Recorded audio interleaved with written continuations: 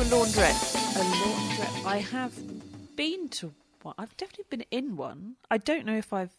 Yeah, I have when I've been travelling, yes. Well, why would you go in one and not use one? That's what I was just going to ask myself.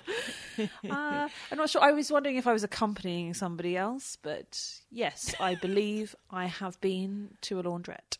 You know, so you've got lots of machines. Okay, so once a year I go to the laundrette in Paris. There's one quite near a hotel, because you can either pay sort of like €600 to wash 6 pairs of pants, or you can go to the laundrette. So off I go with my bag. It's often the hotel prices of laundry that drive you to a laundrette. No, 100%. And this is... It's mad. It's like to get a T-shirt washed is like £13. I know. Like, I just need underwear. I mean, and that's going to just break... Because we haven't really earned this year, so it's not a luxury I can afford. No. But clean clothes may be needed. I don't know. Clean clothes are needed. And in Australia, we stay in an apartment that has a washing machine. So right. You do. So in the hotel, so I go off to the little laundrette and I take my computer and I can do some work, listen to some podcasts, whatever it is. So I went to the laundrette and there's normally maybe 1 or 2 people in it, normally. And this is, what day is it today? Thursday. So got there, right? All 12 machines full and going. Oh. Right? I don't know if someone might say, well, that's normal, but I don't think that's normal. So I'm thinking, what am I going to do? So I thought, I'm just going to wait because it's not that long. Turns out there was one woman who had 9 machines. What was she washing? She had 9. I saw her open one and I thought, okay, that's one.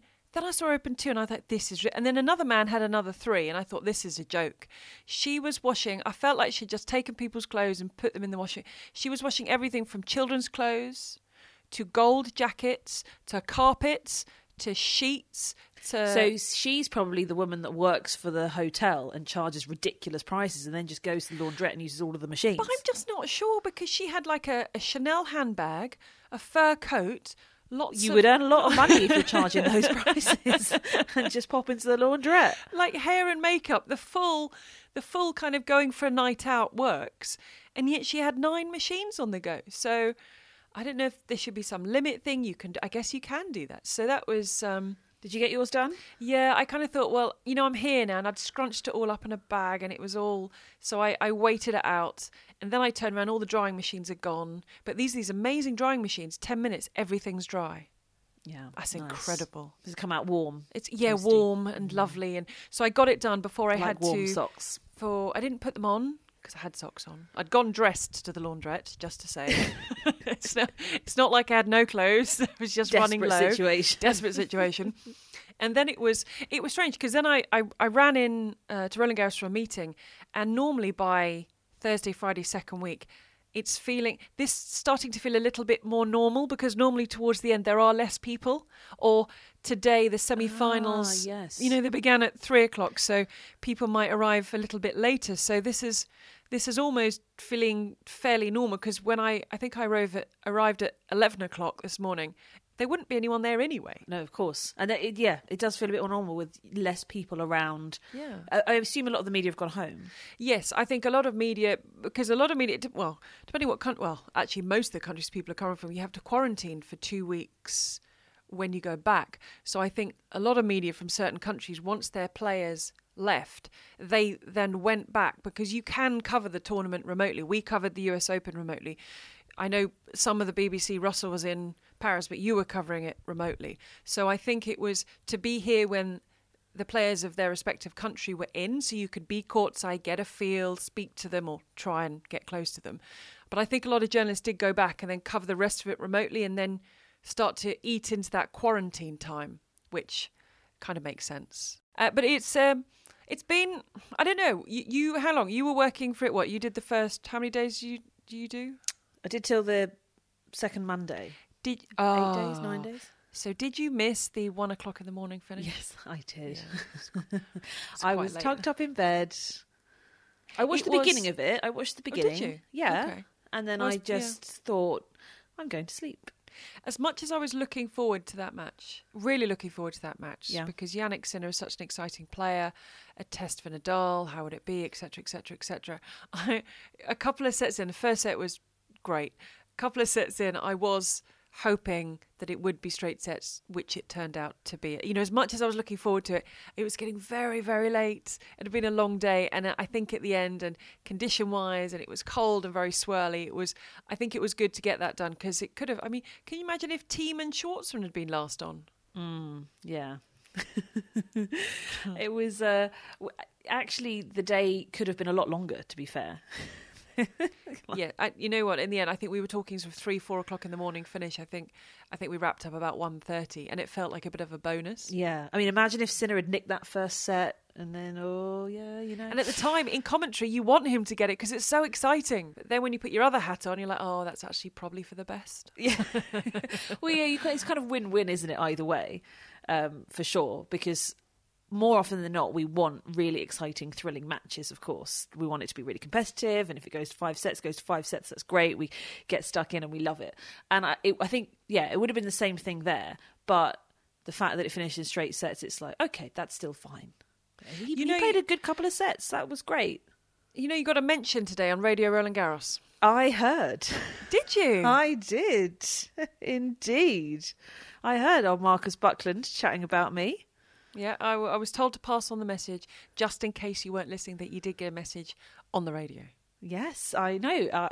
Was it because a listener was in Bromley? Yes, I think so. I wasn't there, but I think so. Yes, it's my neck of the woods. So. And he mentioned you, that's where I'm from. And then Marcus mentioned you. Oh, the listener mentioned me. Yes, he mentioned you in a tweet because he said that's also where Naomi comes from, or plays, or something. Ish. And then Marcus ish.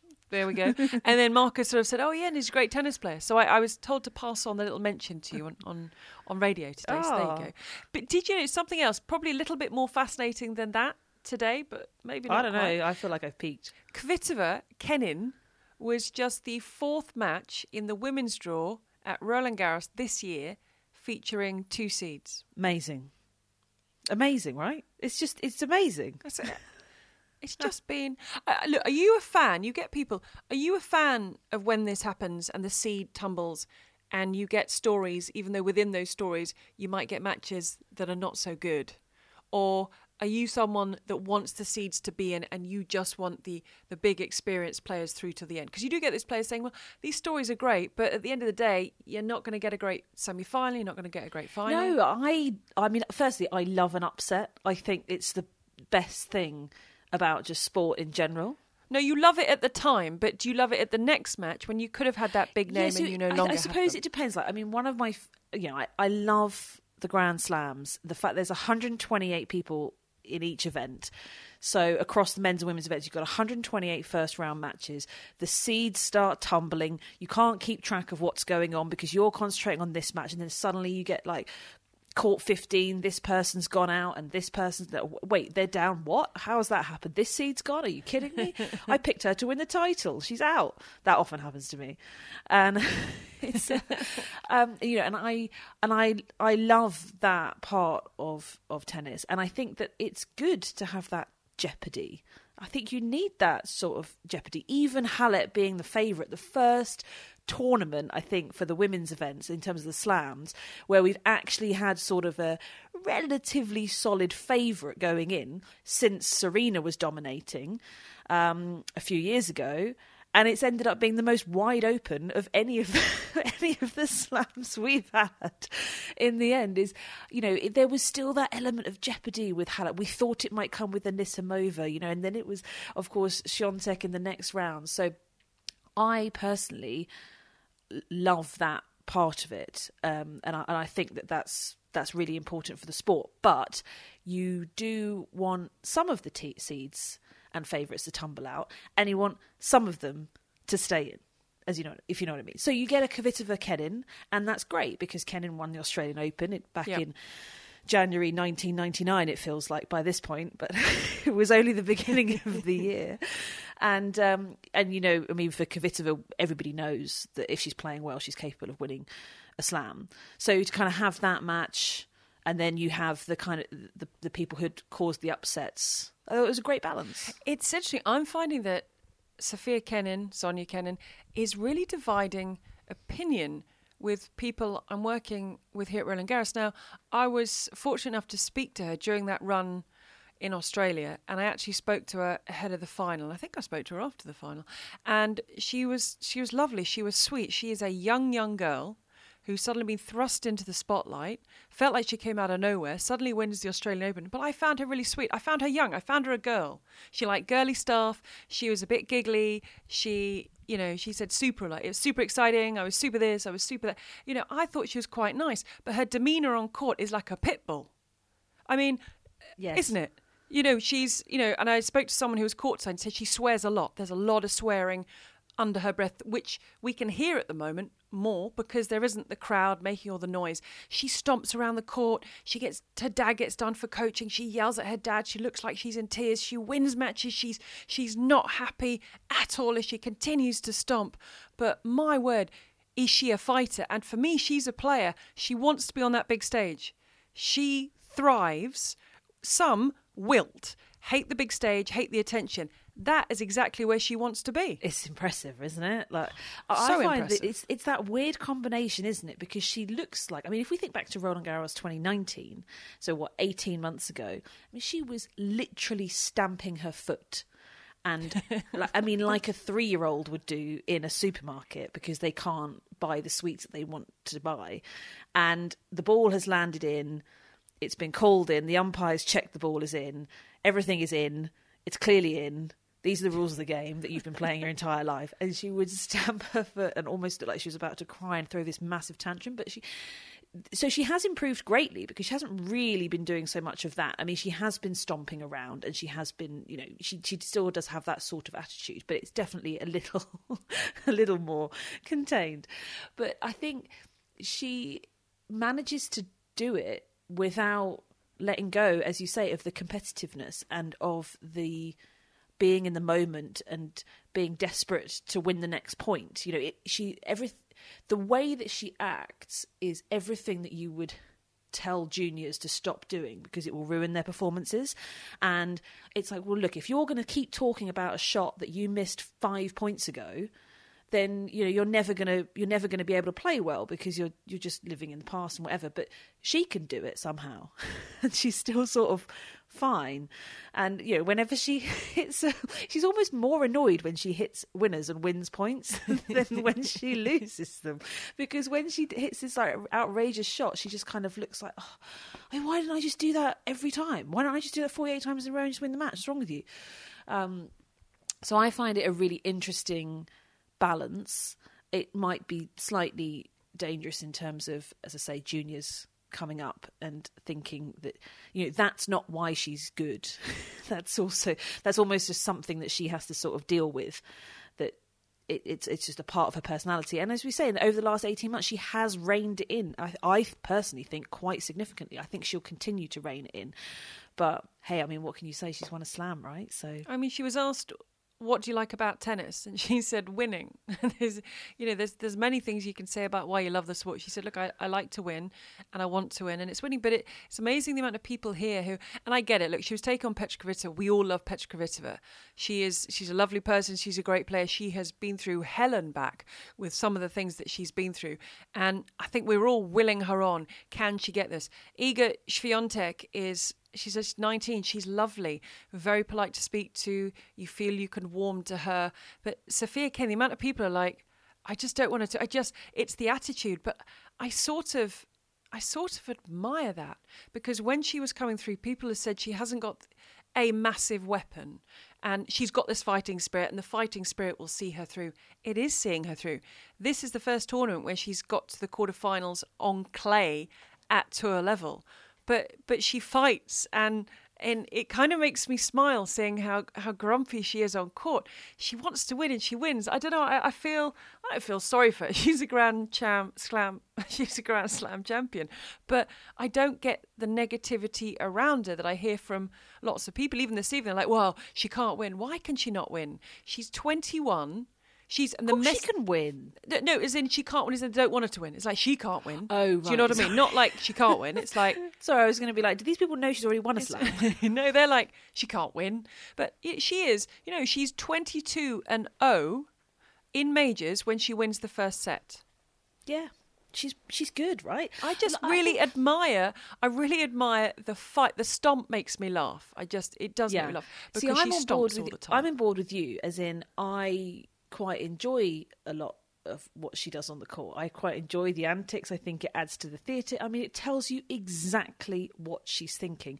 And I tell you what, if you could hear the inner monologue of all players, even a Petra Kvitova, even the calmest of players, even a Swiatek, if you could hear the inner monologue, we'd all be locked up. Like every single one of them would be like, okay, this is not great. I mean, the level of abuse that you just give yourself, and we've seen this. You see it with the guys, and we do see bits and pieces of this. Think about Andy Murray over the years, and but that is part of being so competitive. That is part of driving yourself, part of pushing yourself in your career. And it's just that it's just all out in her face the entire time and in the way that she walks.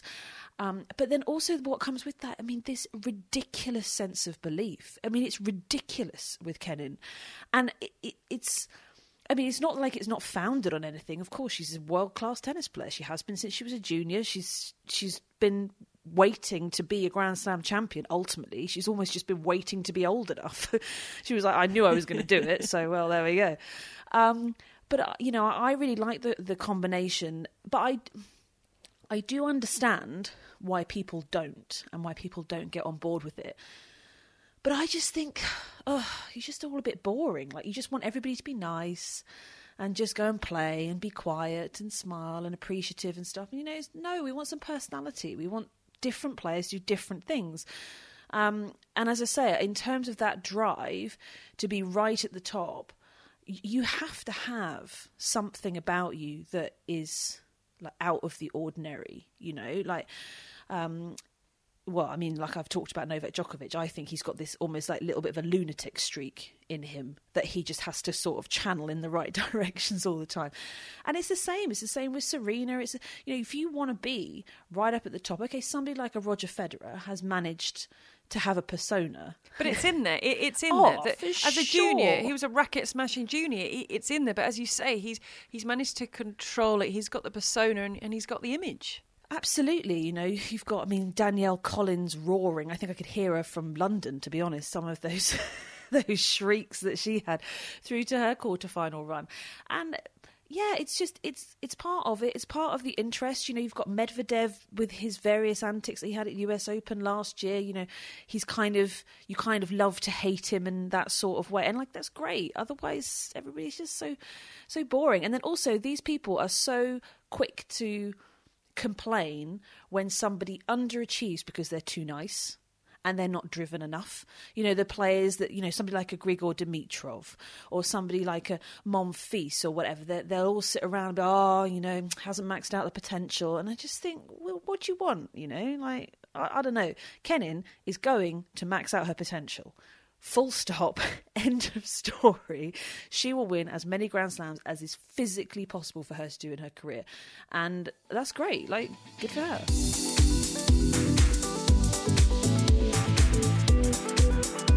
So Kenin is becoming a superstar. Financially, she's absolutely set. Career-wise, she's absolutely set. She's a Grand Slam champion.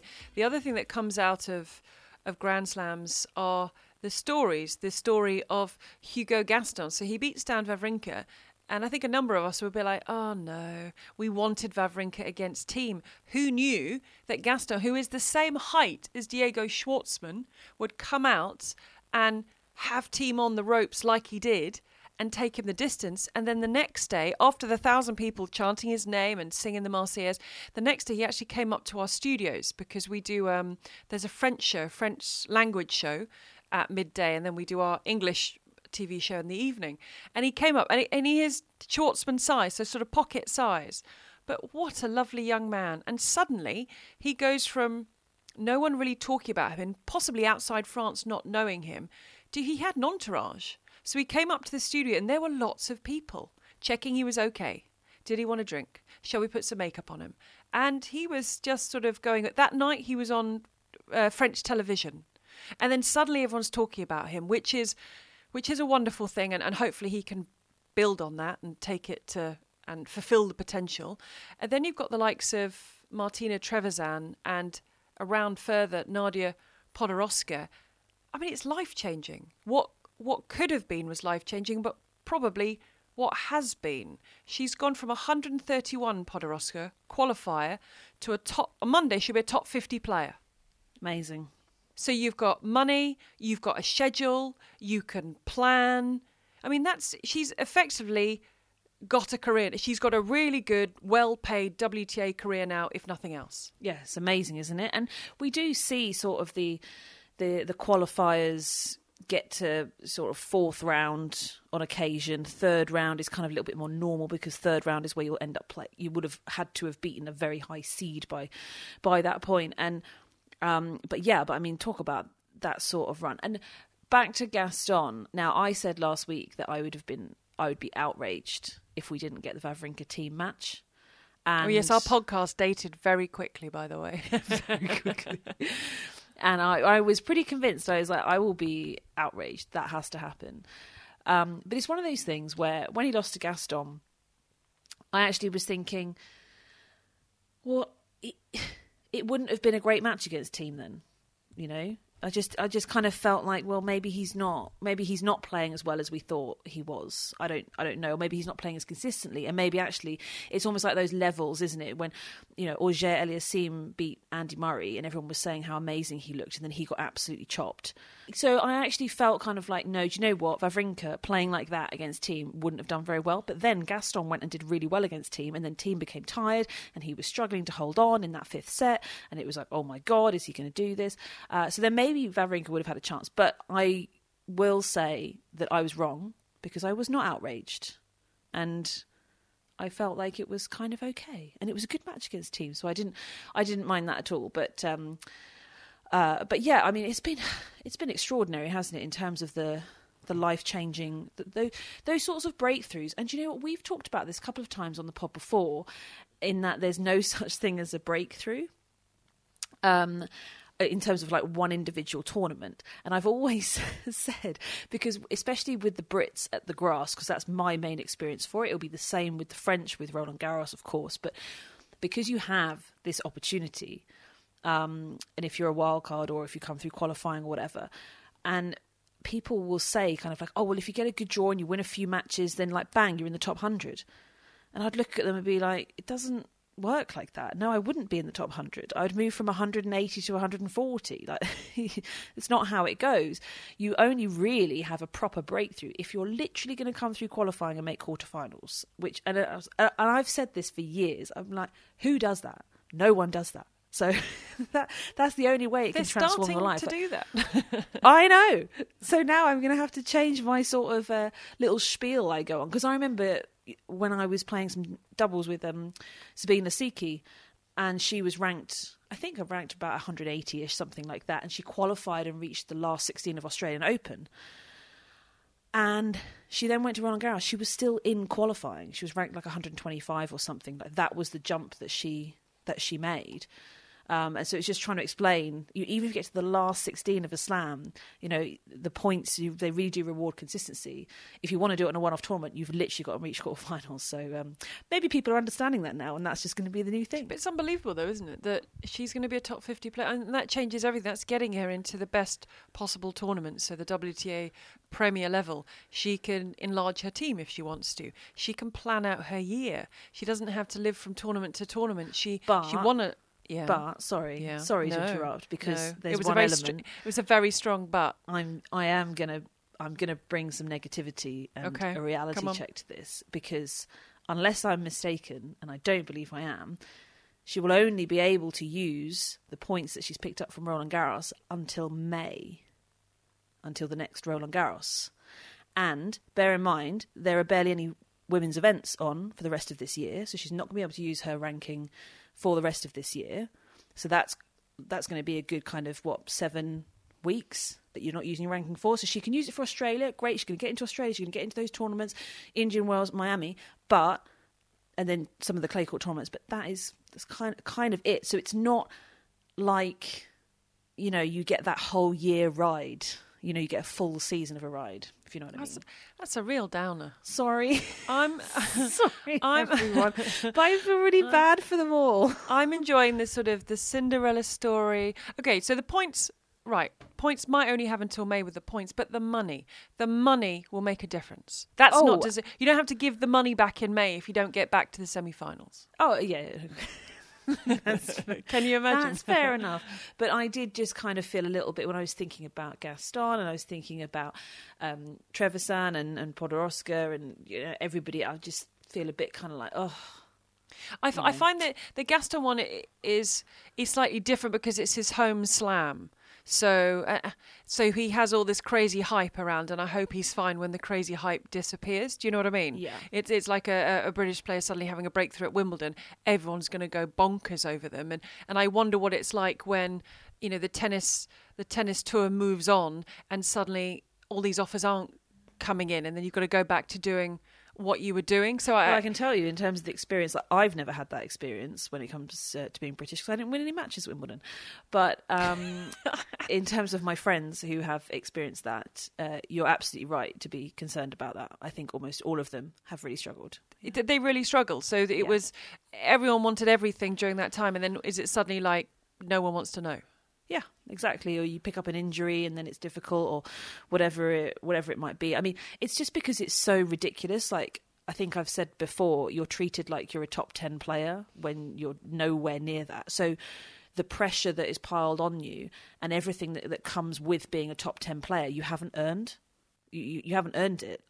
Whereas anybody who's in the top 10, Ash Barty being number one in the world, she's worked her way there. She's gotten through the processes. She's got there, and then that pressure becomes a privilege and you've earned it, whereas it does come as quite a shock to the system when you kind of are just so used to doing your own thing, and then it's just kind of bang. So yeah, when it gets taken away, it can be difficult.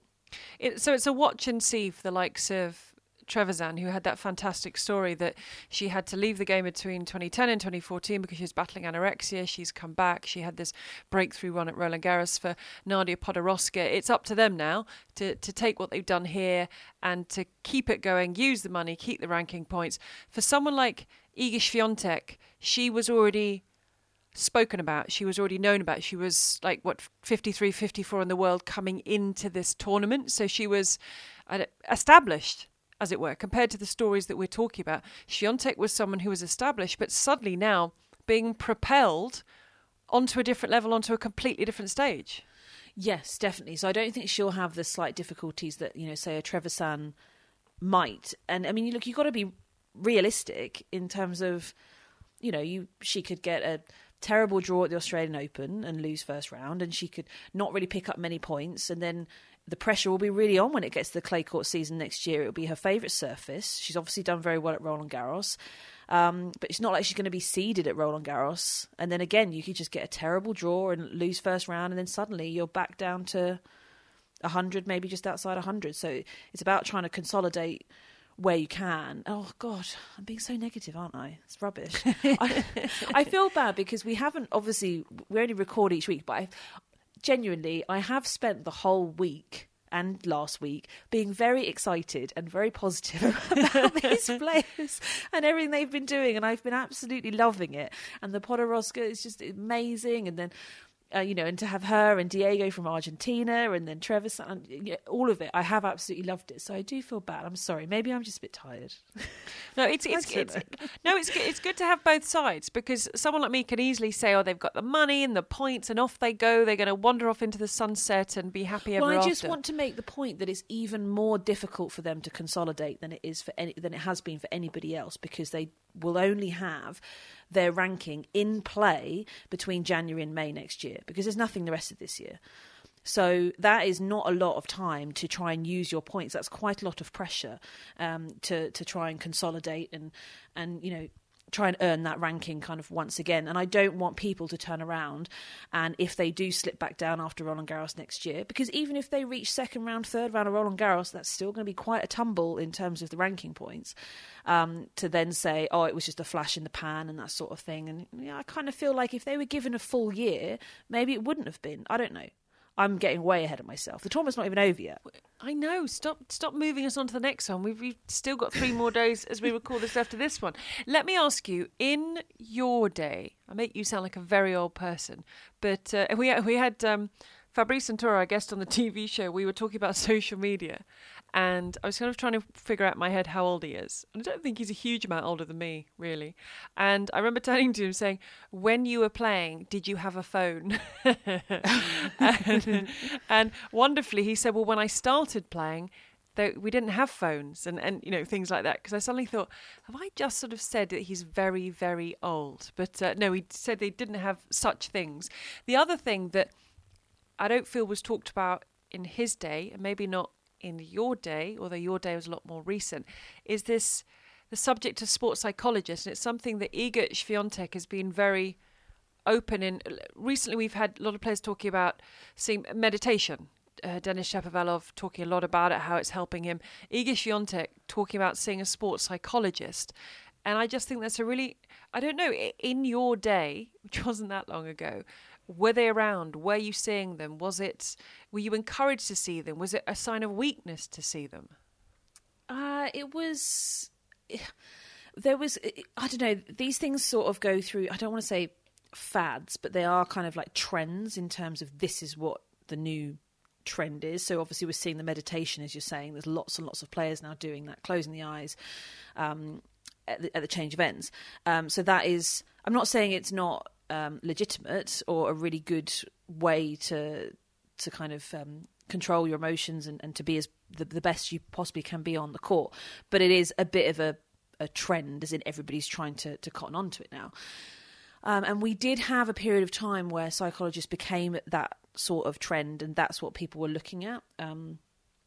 But it didn't work, and it didn't take off particularly well, I don't think, because I just don't think there was enough substance. I don't think the understanding was there well enough.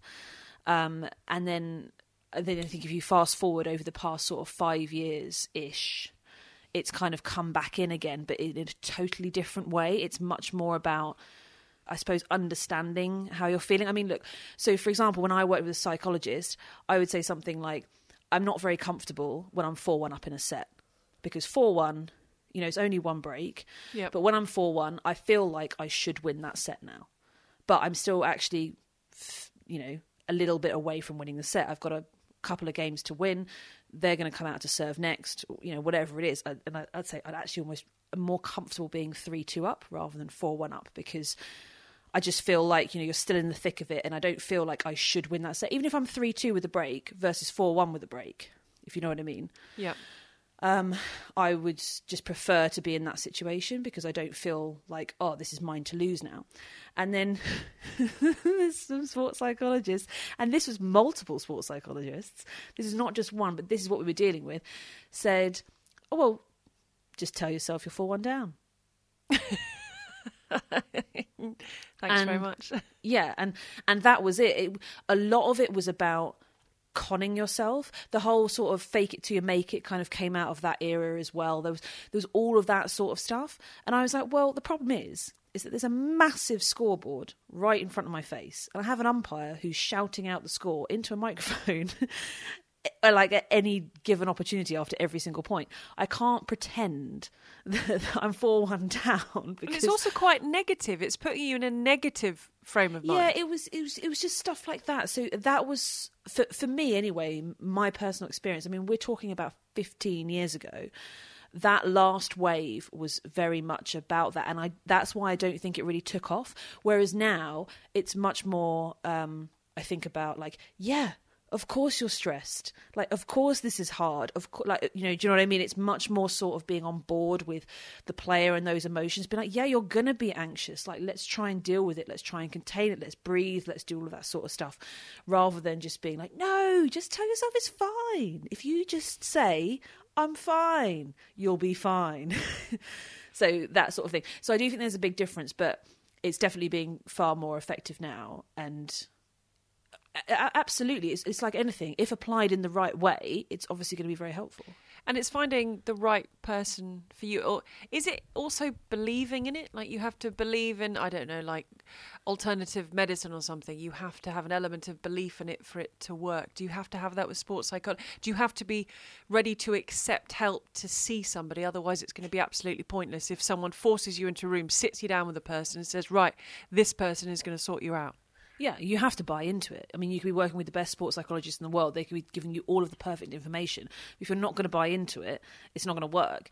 You know, you have to be ready to take on board the information. It has to be focused on areas that you think can help. It's the same with coaching. You know, it doesn't matter what you're saying. You could be saying the most perfect thing to your player, but if they're not interested, if they don't want to listen, if they're not going to buy into it, then, you know, you're pretty much stuffed. You might as well be saying gobbledygook. It doesn't make any difference. Can you become too reliant on us? Would that be your worry, that you'd become too reliant on a sports psychologist, so having to speak to them before every match or after every match, and maybe some players will travel with them? Would that actually become a negative? Because tennis being an individual sport, you've got to go out there and do it if you were relying too heavily on someone like that. That definitely can happen and will happen to a lot of players, and that is the sign of a bad sports psychologist. It's the same if you're a coach. It doesn't matter what part of the team you are. If you put yourself in a position that the player needs you to function properly and to play a good match, you're doing a terrible job, as far as I'm concerned. I think that if you're a coach, a sports psychologist, it's all about empowering the player. You can do this, because tennis is a problem-solving sport. It's a decision-making sport. It's one of the very, very few sports where you are strictly not allowed coaching. Of course, the WTA Tour has an exception, but it's only for a very, very small amount of time in the match. You're allowed 1 or 2 chats with your coach. That's it. The rest of it, you have to figure out on your own. And I personally can't think of any other sport where that's the case. It has to be all about empowering. And you see it with a lot of coaches. They become a necessity and the players can't do it without them. They need their help all of the time. And that can become a little bit of a problem. Look, you know, it's fine if the coach is, I suppose, always there, or if the sports psychologist is always there. But then what if something happens and you can't talk to them before you go on court and you can't do this? So for me, the best team members are the ones that really empower the players and almost make themselves. If you do such a good job, you almost become redundant. Do you think it's going to become the norm, though, that a player who can afford it, we should say, will have a coach and a hitting partner and a fitness trainer and a nutritionist and a sports psychologist? Yes, for the players that can afford it, yeah. At the top end of the game, for sure. Because, and again, with that becomes a lot of money if you're employing such a big team. I just feel it's something we're talking about a lot, and you're finding out that a lot of players actually have spoken to someone. It's just not something. And I guess on the other hand, why do they need to talk about it? Like, why is it? I imagine something like that, if you're speaking to someone, is also quite a private and personal thing. Yeah, and it does kind of fall more into that sort of therapy sort of category. You're just having a chat about all of the things that you think when you're on court. I mean, look, you've done lots of public speaking or TV work or whatever it is. You know, that whole thing of, if you're nervous and you're standing in front of a crowd, like, imagine them naked or imagine them all in their underwear. Do you know what I mean? I think, no one's... I've heard that before, but I've never thought that. I have to say, because I do get nervous, and I think nerves, whatever you do, is a good thing. But if say a psychologist said to you, if you said, like, I'm just really nervous, and they said to you, do you know what? Just pretend you're on a beach, and then go and talk. You'd be like, well, that doesn't really help because I'm not an idiot. No, that wouldn't help. I know I'm not on a beach. I have to deliver a speech. Like, do you know what I mean? And that was, I think, look, I'm not saying I work with the best sports psychs in the world, but I clearly didn't. But that was much more of, the whole kind of, we'll just imagine people are naked. Imagine there's no crowd there. It was all about imagining. And it was like, I don't have any imagination. I'm a tennis player. I'm not an artist. I can't. I don't know. I just see what's in front of me and I'm trying to do you know what I mean? Like, the stress is too much. And for me, that was something that didn't work. Like, would that have worked? Would that work for you? I don't think so. I mean, I've always managed to sort of deal with the nerves. I think of nerves as a good thing. I think of nerves. I think if you're going out to speak in front of a lot of people, I think you should be nervous. I think if you're doing a live television show, you should be nervous. Or if you're doing a big match, I think it's normal. So I've always looked at nerves. I've never had crippling nerves. I think there's a difference. I've never had stage fright. I've never got to a point, and you see it with some players at tournaments at some levels. They're just so nervous they almost can't operate. And I think at that point, you do need to maybe speak to someone and say, how do I get past that? I think I've been lucky that I can get terribly nervous and really, I can't do this, and this is going to be terrible, and I'm not going to be able to do it, but I've always been able to. It's never been bad to the point when I actually can't function, and I've always thought about it and thought, well, it's actually quite a positive that I'm nervous, because you should be. Because I think they're a good thing. I think I'd probably be more worried if I wasn't nervous. I don't know. Yeah. I think if they weren't there at all. I agree. But it's just interesting that I think, especially with Swiatek, that we're talking about it a bit more. And speaking to some former players throughout the tournament, they're just like, it just wasn't talked about in our day, And some say it was seen as a bit of a sign of a weakness if you had to talk to someone. Yeah. Which I find really interesting. What I've loved about this tournament, many things, is there's so many things have come out of it, whether it be fairy tale runs or different stories or different issues, or I don't know how you've seen it remotely, but I think it's been, look, A, it's great this tournament is happening, but B, I think it's been a fascinating couple of weeks. I think it's been awesome. It's been so great. I know it's been a bit chilly and has been chilly, but can I just say today, Thursday, was warm. There were lots of people on social media saying, "Oh, it's cold and windy." It was windy, but it was warm. It was like 19 degrees. And the other weird thing, when you're at a tournament and we're staying in the same hotel, we're used to it being May and June. I woke up this morning to go for a run, and it was, I don't know, 7:30, and it was pitch black outside. And I kept thinking, why is it pitch black outside? But it's October. So, of course, do you know what I mean? So I'm just used to being here in May and June. And I thought, oh, right, I don't know how to deal with this, because I don't think I want to run at night, effectively. Yeah, I know. But it's been... rubbish.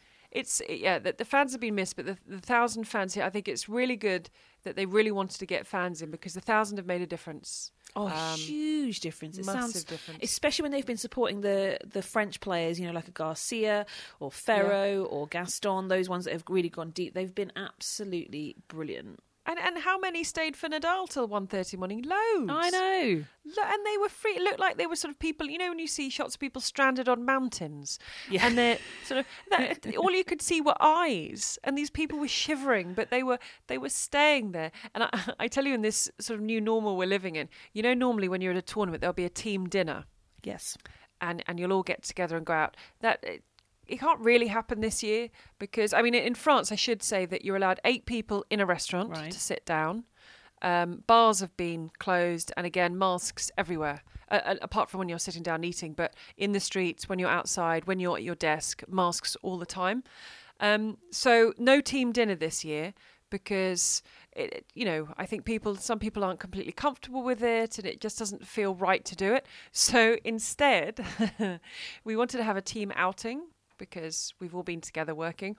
So we're going tomorrow. We're going for a team COVID test. Oh, nice. That's good.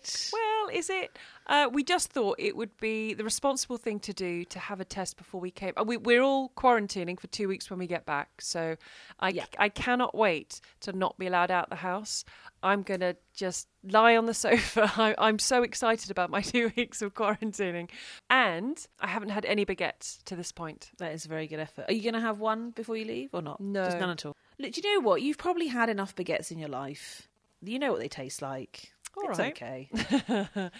Yeah, I'm on day 12 of the tournament, probably day 15 of being here. None so far, and I think I'm so close to the finish line. You've got to get there now. That I've just got to see it through. But next time we speak, so next week, you've been really great because while I've been out here, you've kind of been working to my schedule, which is why you just want to go to sleep right now. And I've just got in. Next week, whenever you want to. Of course. I'm not allowed out the house. I can't move. I'm in all day. There is if I give you any excuse, don't believe it, because I have nothing to do. Okay. Well, I'll talk okay? to you then. So I'm all yours. Next week, anytime, any day. All mine. Perfect. Yeah.